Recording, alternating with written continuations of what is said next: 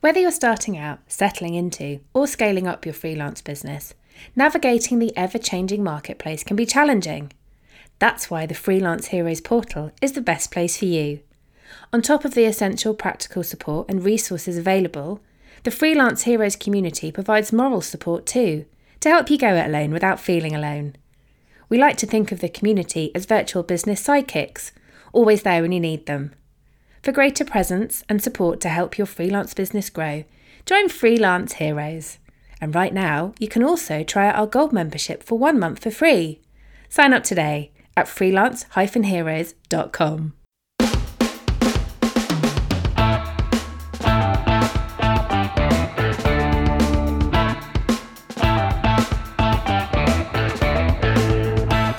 Hello and welcome to the Freelance Heroes podcast. I'm Ed Goodman. Now I'm recording this having just finished the chat for today's podcast and my head is blown. We're talking the legal side of freelancing today. We cover contracts, privacy policy, GDPR, IR35, late payment and more, putting your questions to lawyer Babs Jameson. There is so much covered and she answers each question brilliantly. I should add, by the way, that this is for information purposes and for advice. Do speak to a lawyer. Babs's details are in the show notes if you'd like to speak to her, but there is a lot and a pad and paper is highly recommended for this.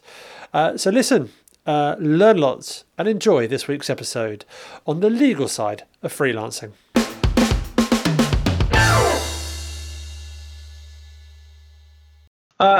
Hello, Babs Jameson. How are you doing? I always know you call yourself Babs a lot. I never know whether to go for the Babs or Barbara. What would you prefer? No one knows what to go for. I think I confuse people, which is part of the entertainment. Go for Babs. It's much less formal. Just to add to it, when you sent me your bio for the show notes, you put about Barbara Jameson, but then describe yourself as Babs, and I'm thinking, well, you're just adding to the confusion here. But that's fine. I like it. Keeps us on our toes.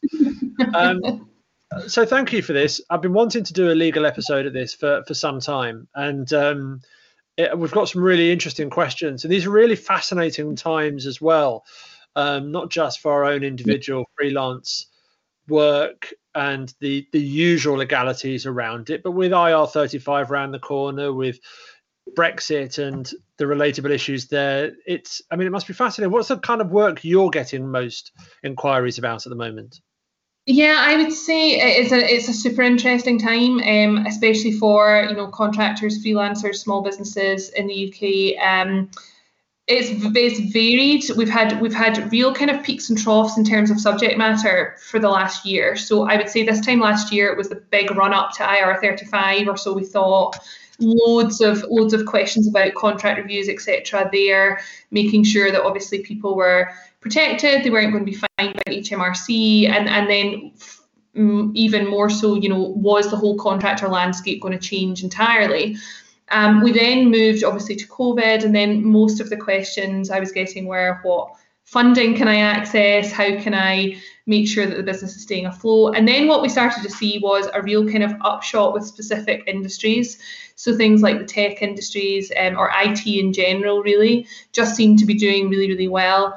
And then obviously over the last few months, it's been more Brexit related. So can I still provide services in France, Germany, Spain, etc.? Can I have freelancers working for me in Europe, providing services to me in the UK? And then now we're coming back into IR35 time again. So it's now just a big hosh-posh of everything, really. Oh, joy. What did, and we'll come on to the freelancing side in a moment a bit more, but I just want people to know who you are and understand your credentials to help us answer these questions. Yeah, so I am a UK solicitor. I'm born and bred Scotland. I now actually live in Ireland, even though I pretty much work with all UK clients, really.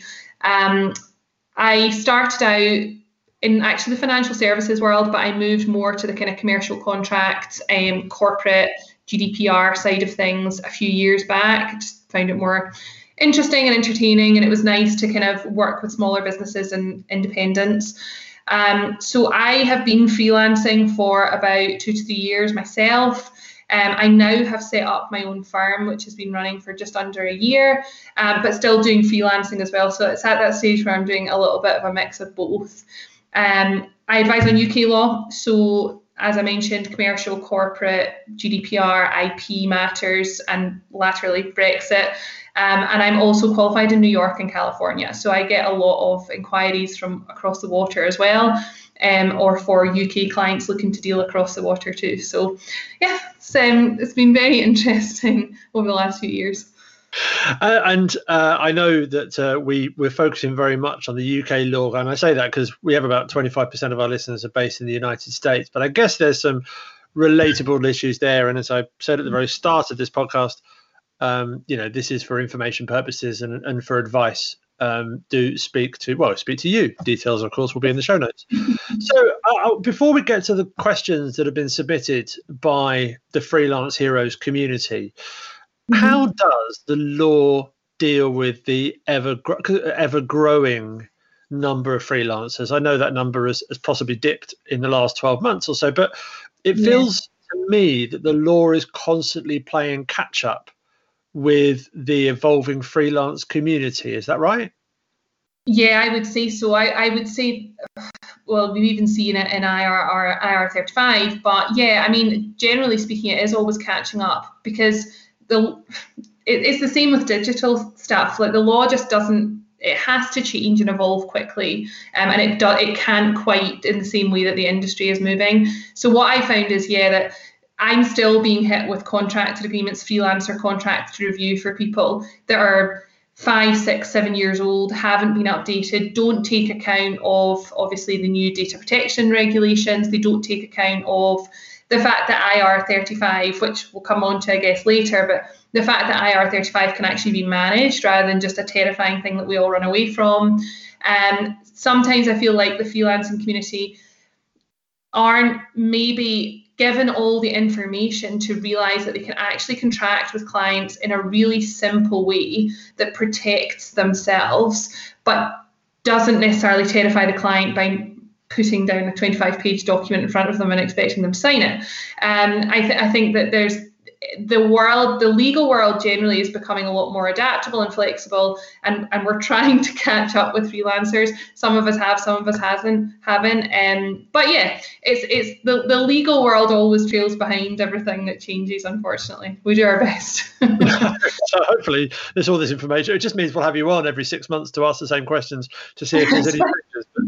But there you go. As I say, there have been some questions that have been submitted by the community, and there's some other topics that we want to discuss as well, which we've touched on already. And of course, I should throw a caveat in there as well that the questions that have been submitted by the community, we don't really have any context to them. So then we'll possibly need to be some assumptions made as well, I guess. But let's dive straight in.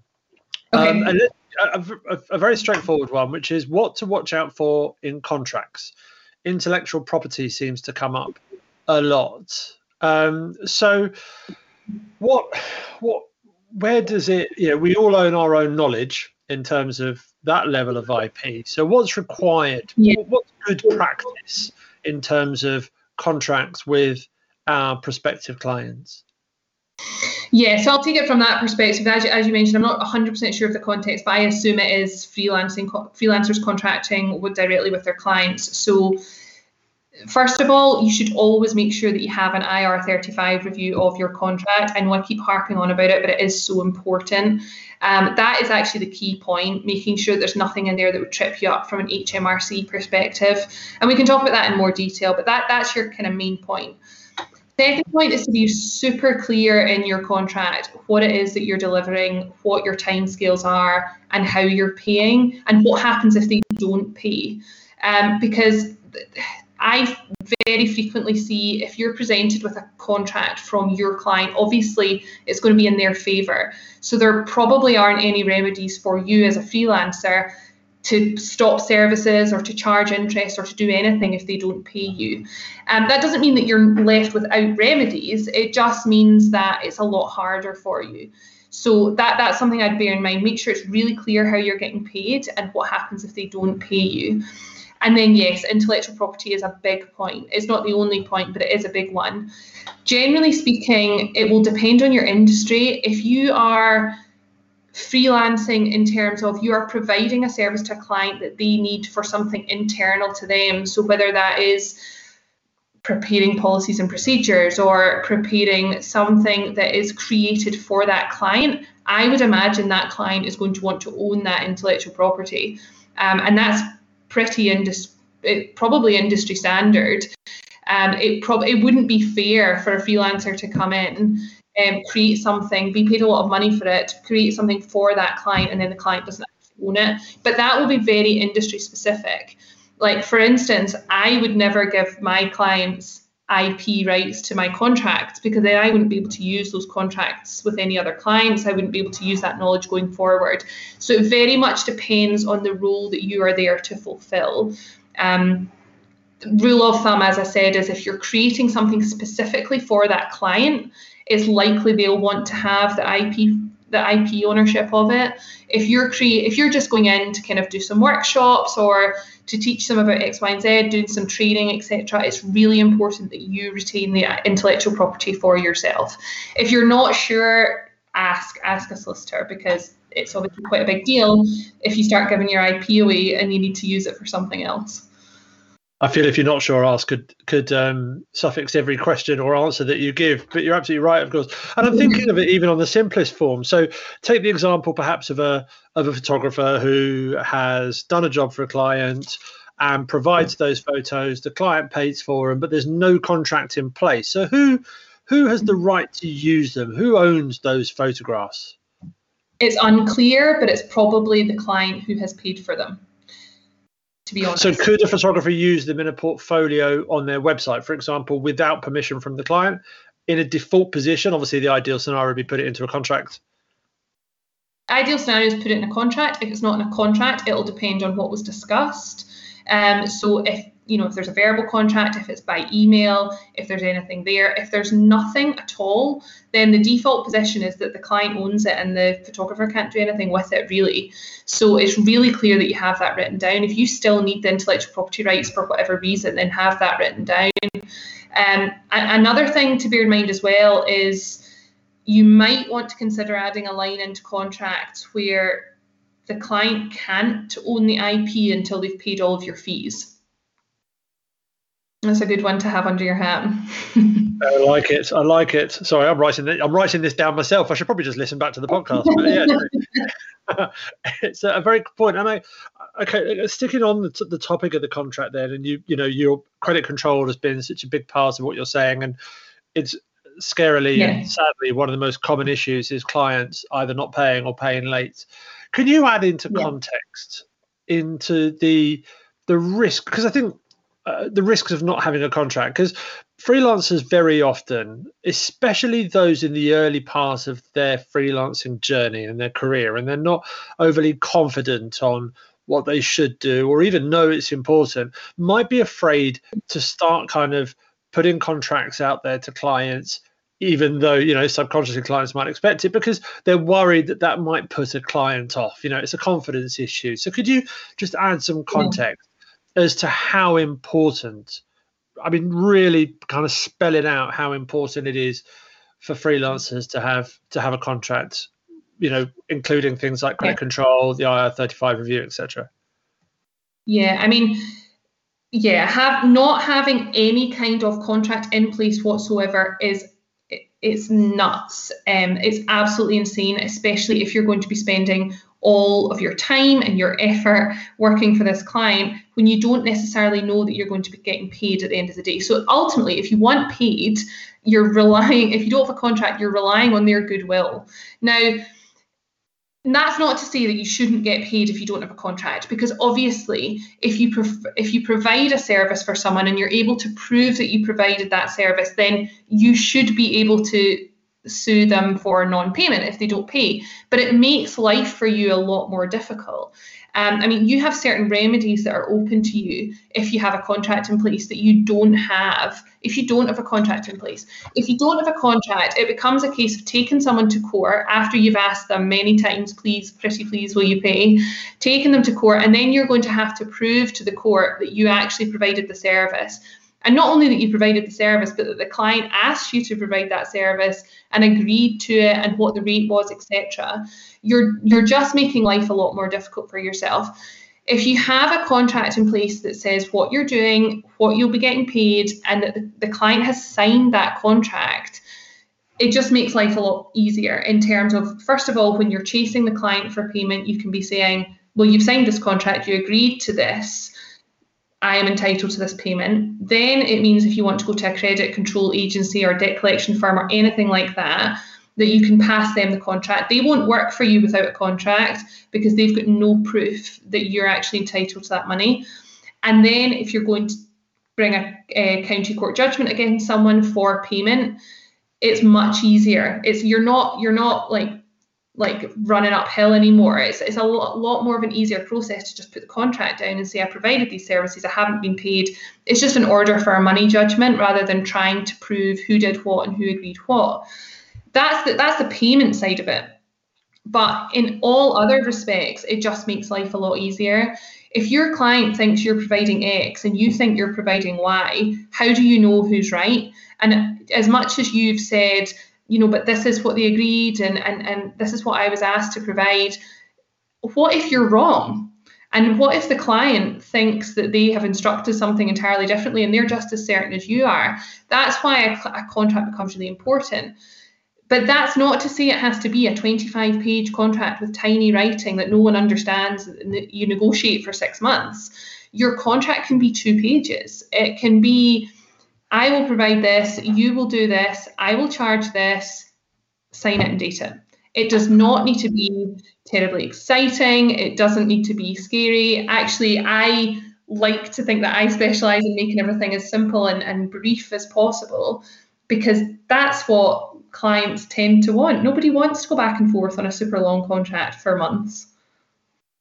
And I think maybe that's also the fear that puts them off is, there are templates around there. You're not entirely sure it's the right one. I mean, does the law require you, I think I'm going to know the answer to this, but does the law require you to have specific elements included in the contract once you start putting it together? Or is that really down to you the basics sound like it needs to be credit control, IR35 review, who owns the IP rights, and deliverables of service.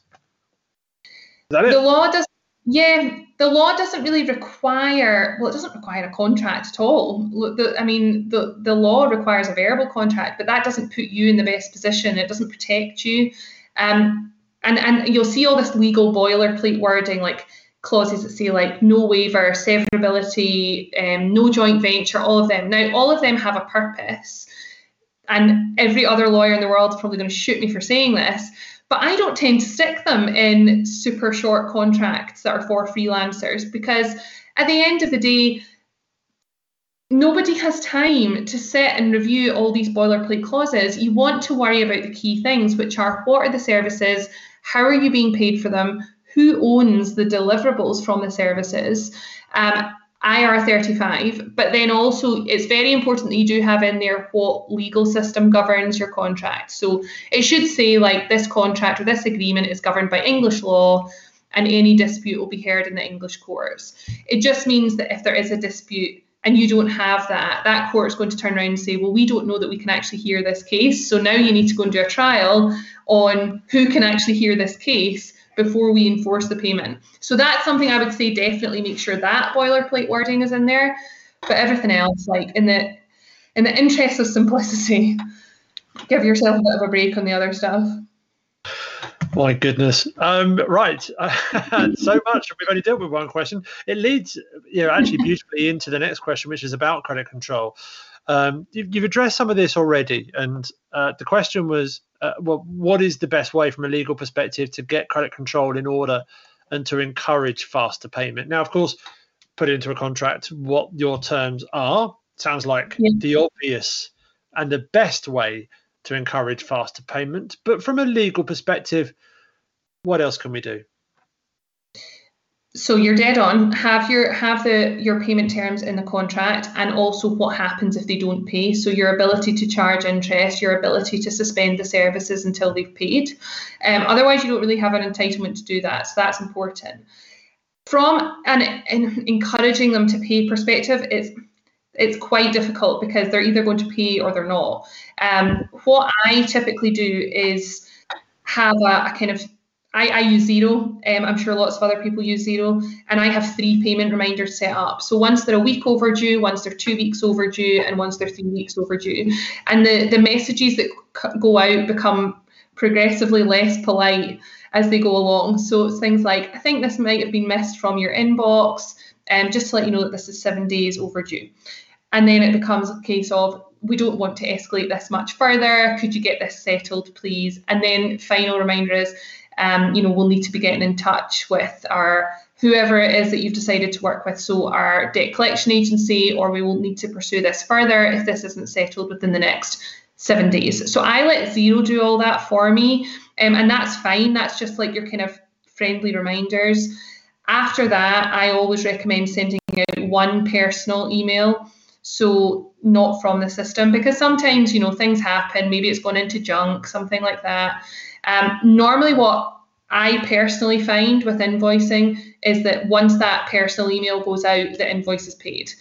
And I would always stick along the lines of, listen, I really don't want to have to escalate this further, but it's causing some cash flow issues. That's nothing to do with legal. That is just purely guilt tripping people to pay your invoices. At that stage, you have, if they're not responding, or if they're saying they're not going to pay or anything, you have 2 options, which is to go to a debt collection firm or to file for a CCJ, a county court judgment. Debt collection firms are expensive if it's only 1 or 2 invoices that you're looking to get back. They take a cut of the invoice, but they normally require a couple of grand up front. So I would only do that if this is becoming a recurring problem. Otherwise, I've just filed for a CCJ. You just file for an order for payment of a debt, and that will kick them into action pretty quickly. And if I can add as well, and this isn't a legal perspective, but if you know your client pays on payment runs, then giving them a call a week before the payment run to say, just checking that everything's all right for next week's payment run, can often have an impact as well. But that has nothing to do with legalities. I just thought I'd throw that in. Out of those different stages and different letters, whether it's just your first reminder through to a letter before action, etc., which one tends to have the best results, do you think, either for you or from in your experience with clients you deal with? Yeah, so I think for me it's easier because people don't like to receive emails from me. People do not want to pay their lawyer late. Yeah, so for me, once I send out that personal email, that is the most effective part for me. With clients, normally they come to me and they say, this person isn't paying, can you send them a letter just shimming them along? And at that stage, I'll send them out a letter, on my firm's letterhead, and that gets them to pay pretty quickly. So I would say if it's becoming an issue and there's someone that won't pay, maybe get a solicitor to send a letter before you do anything else. Fabulous. Thank you very much. Let's go to our next question, which is, and obviously I'm keeping these anonymous for, I'm sure, obvious reasons. I sell computer support services, so we're talking help desk, system improvements, etc., to an EU client. Limited company, not VAT registered, just me. I access via remote, so no data on my device. But if I did, then what? But I guess we'll deal with that in a moment as well. But for Brexit, there's a lot about products, but not services. So what do I need to take into consideration legally? And this could also apply for other social media, etc. services too, I guess. Yeah. So the thing I would bear in mind, from a Brexit perspective, so the deal that was made on Christmas Eve, in many ways is not really 100% worth the paper that it's written on, specifically in terms of the service agreement. And the reason being, they've gone into loads of detail on what's going to happen with goods, so imports and exports, for obvious reasons. but what they've agreed on service provision is actually really limited. So we're expecting a little bit more information out, hopefully in the next few months. But what we are seeing is this principle that they've agreed, which is no discrimination between UK service providers and EU service providers. So if you have a business in the UK and you're supplying services into Spain, nothing should really change for you. It should just be exactly the same as you currently have been. From a GDPR perspective, things might change. The EU is still to decide whether the UK is going to be deemed equivalent to the EU for data protection purposes. Something I think is absolutely madness, because we obviously have GDPR here, but they still have to go through their adequacy assessment. So that's everything basically from a GDPR perspective is going to stay the same for at least 4 months, probably 6 months. So we will hear from the powers that be probably around April, May, June time as to what's happening with GDPR, and I'll be able to give you more information then. If the EU decides that the UK isn't equivalent, then it's likely the case that all UK companies are going to have to enter into what's called model contractual clauses with their EU counterparts. So basically contracts that say that will comply with GDPR. If the UK is deemed equivalent, we won't need to do that, and everything will continue as it always has. But I mean, service providers, there's really not a lot that's going to change. In terms of Brexit, I would just keep an eye on the GDPR position, and also just double check that there's nothing in any contracts you've signed that causes an issue with Brexit.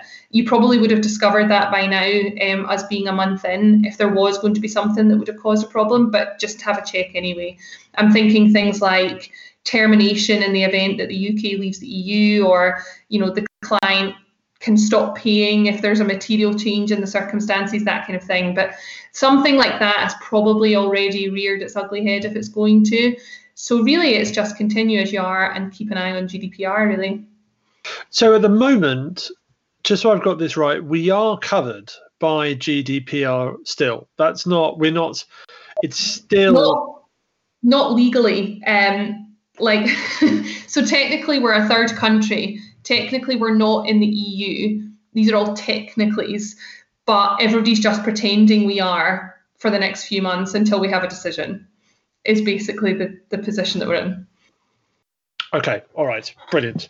But I'm going to avoid this becoming the James O'Brien show. For those who know will know what I mean. But yes, a lot more confusion, a lot more to unravel. And also as well, if there is any, then we'll update the show notes as well as and when. So that would be great. Thank you very much. So this is a 3-part question. And the problem with legal questions is they're not going to be short because there's so much to them, which is absolutely fine.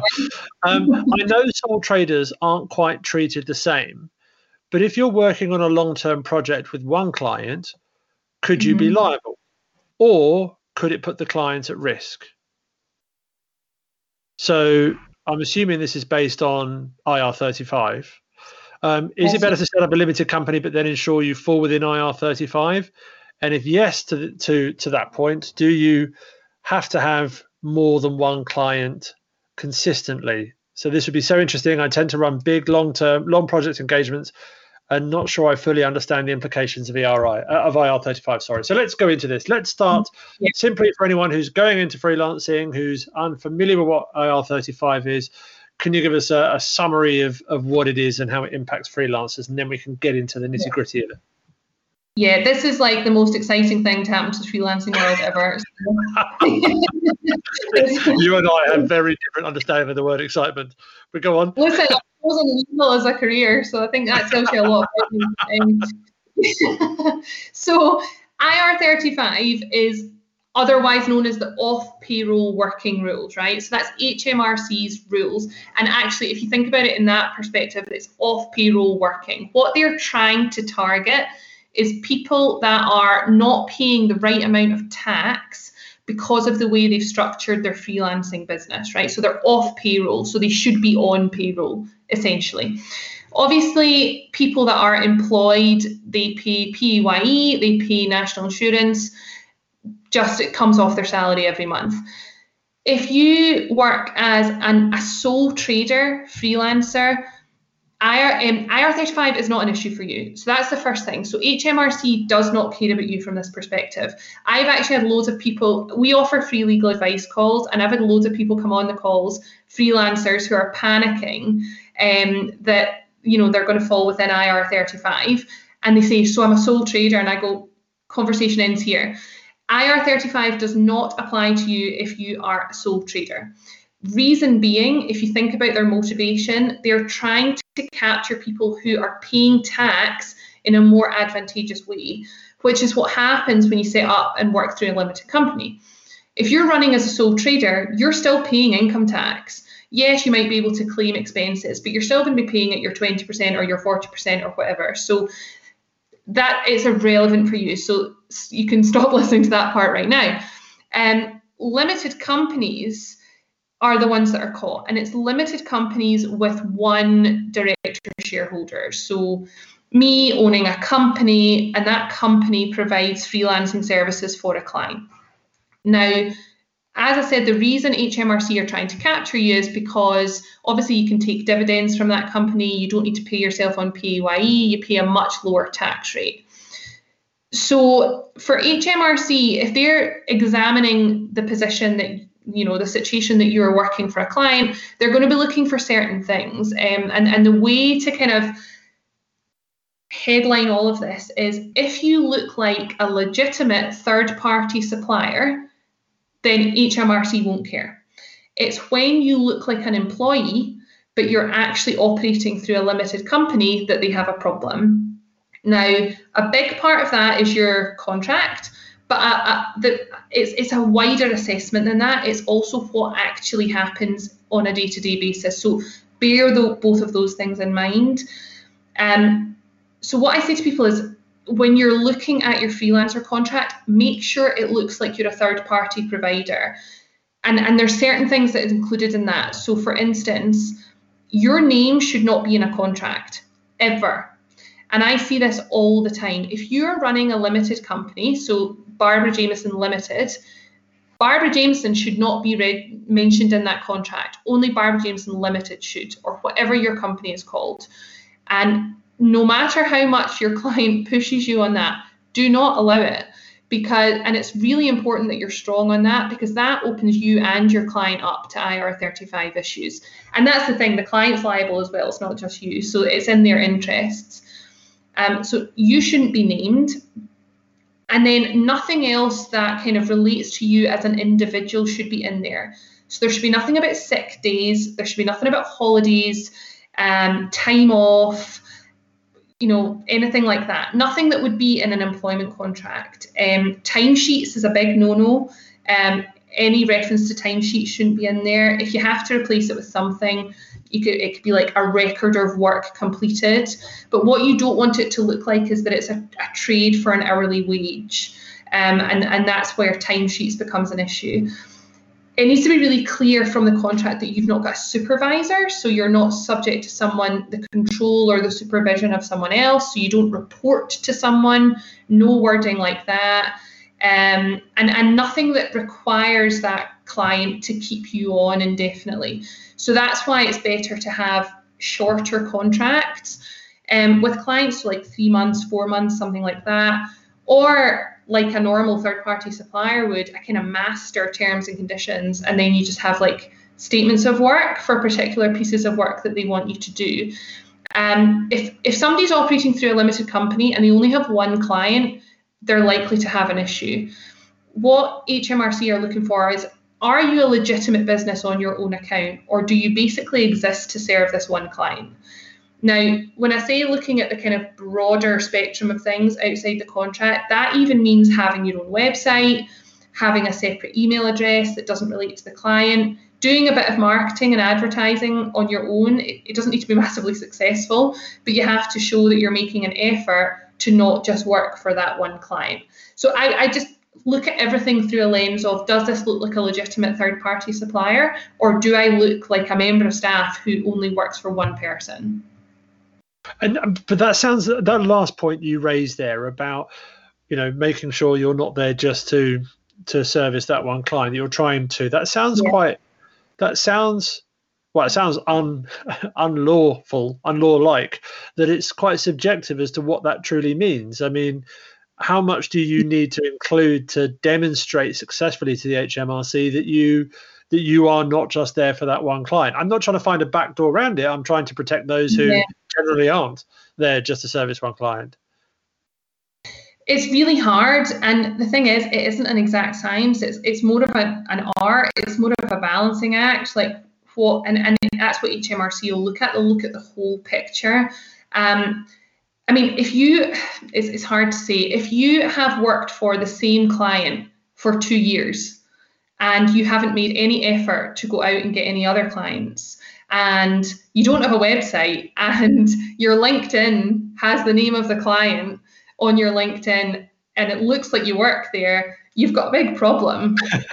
But if you have a website that says, I offer legal services to clients, and I mean, it's all a balancing act, it's really hard. But if you know, I offer services to multiple clients, we deal with X, Y, and Z, and you happen to have worked for a client for a longer period of time, but HMRC can see that you're actually running a business, and it's not, you've not set up that company just for tax benefits for working for that one client, then it's more likely to be okay. It becomes it's an assessment of the entire situation, and that's why it's really hard for me to say specifically. Obviously, there are people that are in a grey area between, full third-party service providers and then people that only have worked for one client for 3 years.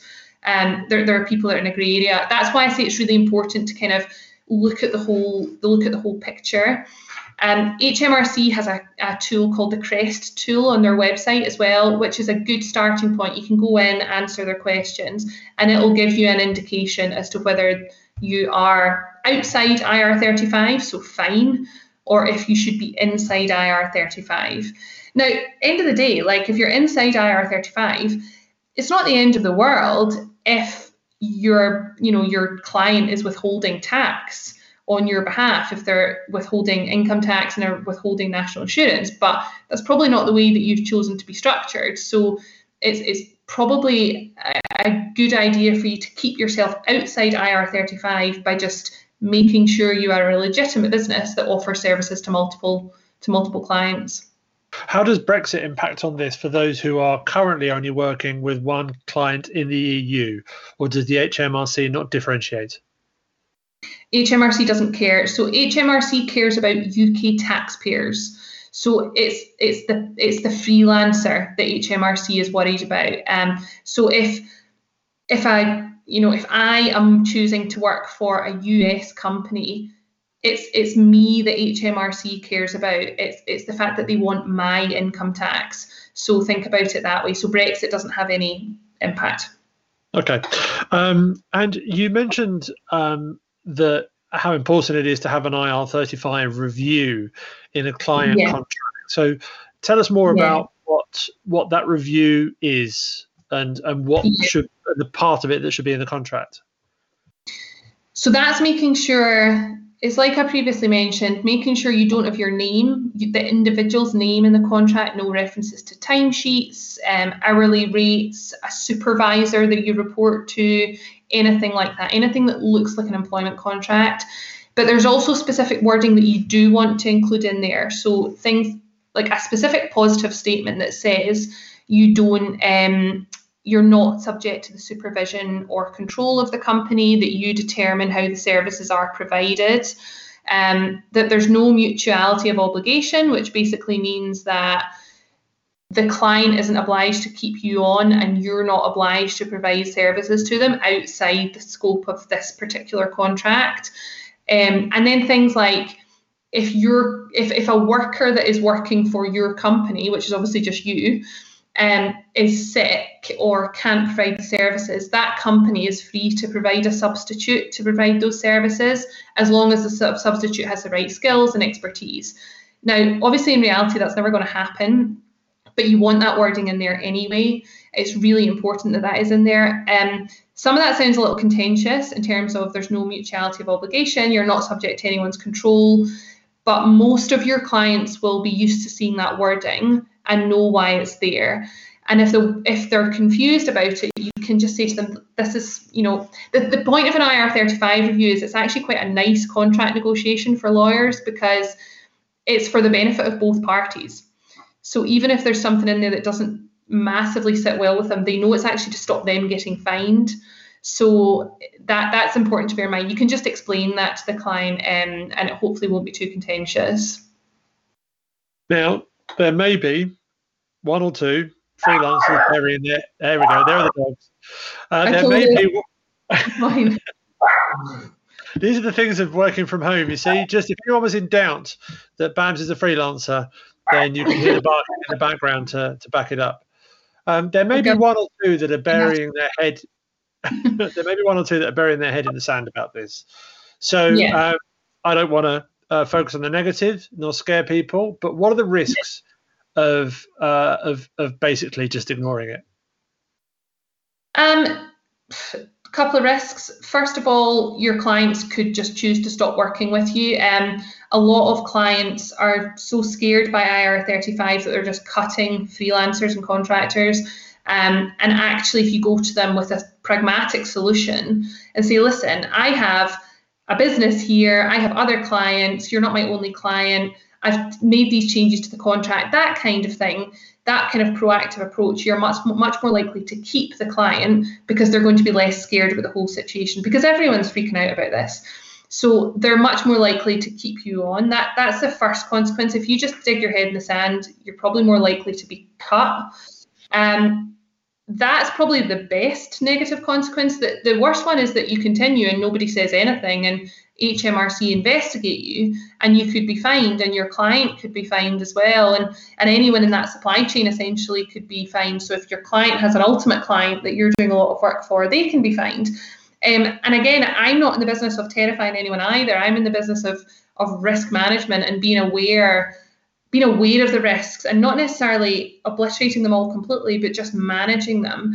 The way to manage this is to have a conversation with your client and to make sure you're set up so that if HMRC ever come knocking, you can legitimately say to them, I don't just work for this client, I have lots of other clients and I don't have this limited company set up purely to reap the tax benefits.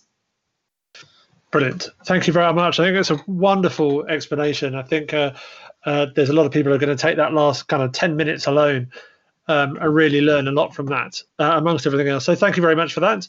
Right. I'm not sure if this is Bab's area. This is not me, clearly. This is the person who's asking the question. But another question would be about insurance for individual freelancers, sole trader or limited. So how do you decide on the level of cover if it's not in response to a contract requirement? For example, as a marketing consultant, what's a typical level of professional indemnity cover? 1 million seems to be common, but most people I ask don't seem to know why they chose the level they chose. And do you need public liability cover?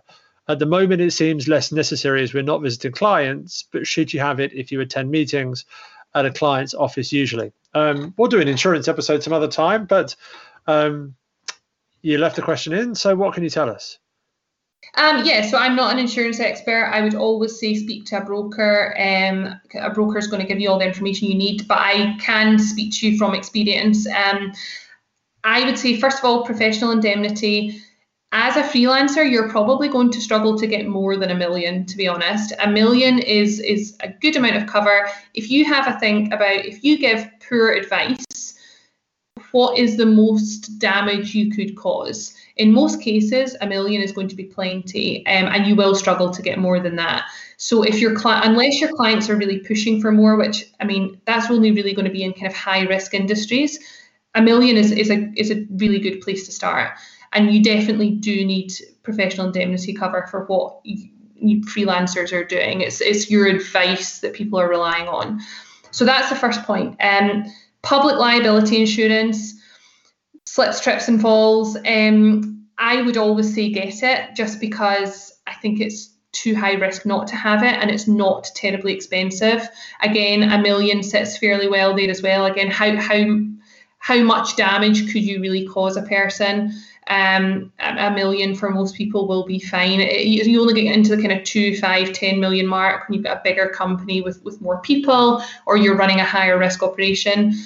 I mean, public liability, you're probably going to pay 20 quid a month. And to be honest, I think that's just nice for peace of mind. But it's not a legal requirement. So neither is professional indemnity. None of these things are. I just always think, would you rather pay that 20 quid a month and have the peace of mind? Or what if somebody sues you for something and it completely bankrupts your entire outfit because you don't have the insurance? If something happens and you don't have the insurance, you're funding it yourself. So I would bear that in mind. I would also bear in mind that if you are working with other freelancers, you might need to have employer's liability insurance. Not typically if they have their own limited companies and they're insured, but if you're working kind of casually with other freelancers, even if they're not employees, you should have employer's liability insurance as well. Wonderful. A couple of bottles of wine a month for the sake of protecting your business. It sounds like a bit of a no-brainer. I want to go back to the question of contracts, because when you're sending a contract, and I think a lot of people will be buoyed by the fact that it doesn't need to be a war and peace document. But is an email sufficient in terms of, this is my, including all the bits that you mentioned about IR35 and payment services, deliverables, etc. Is it sufficient to say, these are my terms, if you agree, just reply to the email? I mean, does that suffice, or does it need to be a physical signature and posted back? So you can have a legally binding document just from speaking to someone. So in that sense of the word, yes, it suffices. Is it perfect? No. But a way to make it perfect is to send an email confirming what you've discussed with the client, the fees, the scope of the work, and attaching your T's and C's to that email. So if you just have a terms and conditions document, this is what I do, to be honest. If you have your own standard terms and conditions that are 2 pages, set out the key areas that I've mentioned before, and then it allows you to keep the bespoke things to the email. So what services you'll provide, how much you'll charge, and send that to the client and say, if you agree to all of this, can you just come back and confirm? They confirm, you've got your contract. I mean, it as you say, it's not perfect to do it through the email, but it sounds like it's a considerable improvement on even just a verbal agreement as well, which is great. There's another question about the contract here that's come through lately, which is, would you recommend formal or legally checked terms in all proposals of work?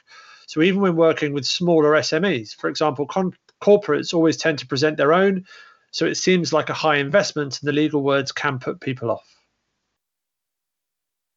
So can you say the question again? Would you recommend formal or legally checked terms in all proposals on work?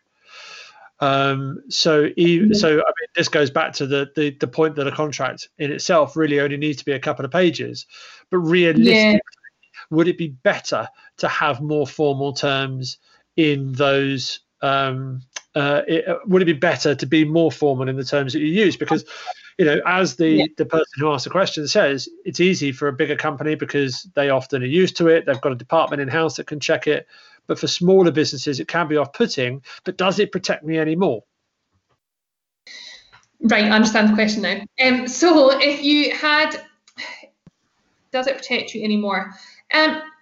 Yes, ever so slightly.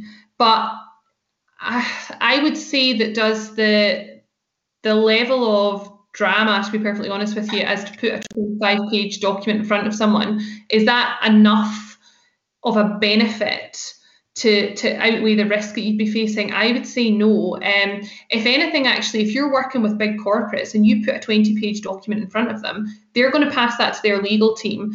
Their legal team's going to take ages to review it. You're going to have to go back and forth for ages. Whereas if you present them with a 2-pager, the department that you're dealing with might just sign it off and not pass it through to legal. So actually, in a lot of senses, even when working with a big corporate, you're better off with a smaller document. Does it protect you anymore having a longer document? Yeah, I guess it probably does. It covers off more boilerplate things like if one term of this clause proves to be unenforceable, you can enforce all the others, and all of that kind of legal boilerplate wording is a little bit more protective. But I try to give advice that's very pragmatic and practical in the world that we're living in. And to be honest, I think that for the benefit you're going to get with having that super long contract, you're actually going to put off more clients and make the negotiation process a little bit more protracted. So, quick fire round. This is great. My head is spinning already. The next question is trademarks. Do I need to register a trademark? Is my business big enough? Is it successful enough? Does it need it? I know that we did one with Freelance Heroes, but generally, does a business need to? A freelancer, that is? I would say yes, if you are operating with a business that isn't just your name. So if you're operating just through a company, Barbara Jameson Limited, then no, nobody needs to trademark that. But if you have Freelance Heroes, absolutely. Like if you think what you're trying to protect here, you're trying to, stop somebody accusing you of stealing their name and trotting all over their work in the industry, but you're also trying to protect someone coming along and pretending to be you. Now, you might just be a freelancer right now, but you could be a very successful freelancer, and your business name could be out there. It could be well known. And if you're say you're working in the UK marketplace, I mean, the UK Intellectual Property Office trademark registration is one of the simplest ones I've ever seen. It guides you through it very well. Obviously, you might want to take legal advice on it. Some people choose to, but it's a very simple process. And to be honest, the fees are going to be, depending on what you're registering, £200 to £300 if you do it yourself. That's your UK filing fees. And the benefit you're going to get from not having to hire lawyers to defend your name or hire lawyers when you're being accused of something. I mean, that could be absolute thousands to go to court because there's a brand name dispute down the line. I understand that a lot of freelancers are just starting out and they don't think that their name is a particularly big deal, and they think, oh, but who's going to care about this? It's not a huge investment. It's sizable. It's £200 to £300, but it is. The cost of it is far smaller than a legal action down the line. And how long does it last for when you trademark yourself? 10 years. Okay, there you go. Thank you very much. Sorry, say that again. And you just renew it after that. So brilliant. So privacy policy. Do I need one? Why? Because I'm assuming the answer is yes. Yeah, yes, you need one, and you need one if you are processing personal data, which everyone is. When GDPR first came in, people kept saying to me, we're not processing personal data. And I was like, well, you're holding my name, so yes, you are. And this is a thing to bear in mind. Privacy policies are needed by everyone. You need to tell people how you're holding their personal data. And then you need to register with the Information Commissioner's Office if you're based in the UK as well. Every single business trading in the UK has to register with them to tell them that they're processing personal data. That's really important. And what's deemed to be personal data? Because you therefore mentioned your name, but I suspect that's available in the public domain through social media, if nothing else. So what's deemed to be personal data? So personal data is information that identifies a human being that isn't available in the public domain. However, names, email addresses, contact details that are in the public domain, they are still treated like personal data, as in if you hold them on someone, you should only hold them for reasons that are, necessary, and you should only hold them for no longer than you need them for. So if someone had a record of my name and email address, that would be fine because they would have got that from the public domain, but they still couldn't hold on to it for longer than they needed it, and they couldn't hold it for a purpose that they didn't need it for.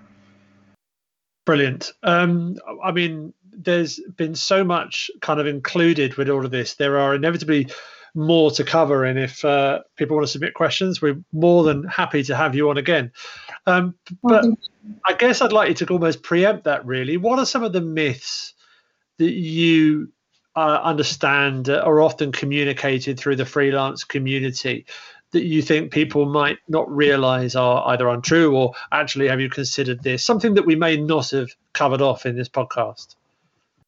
I think I've probably covered most of them. I think the big ones at the moment are that IR35 is going to destroy the industry. That's a myth. It's not. You just manage it.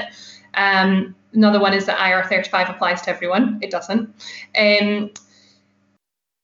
What other myths? That Brexit is going to ruin freelancing. Again, absolutely fine. Service providers can continue as they are for the most part. Some other myths. Well, yeah, a big one would actually be that clients won't sign up if you put a contract in front of them. If anything, they'll respect you, they'll understand what's being delivered, when they have to pay.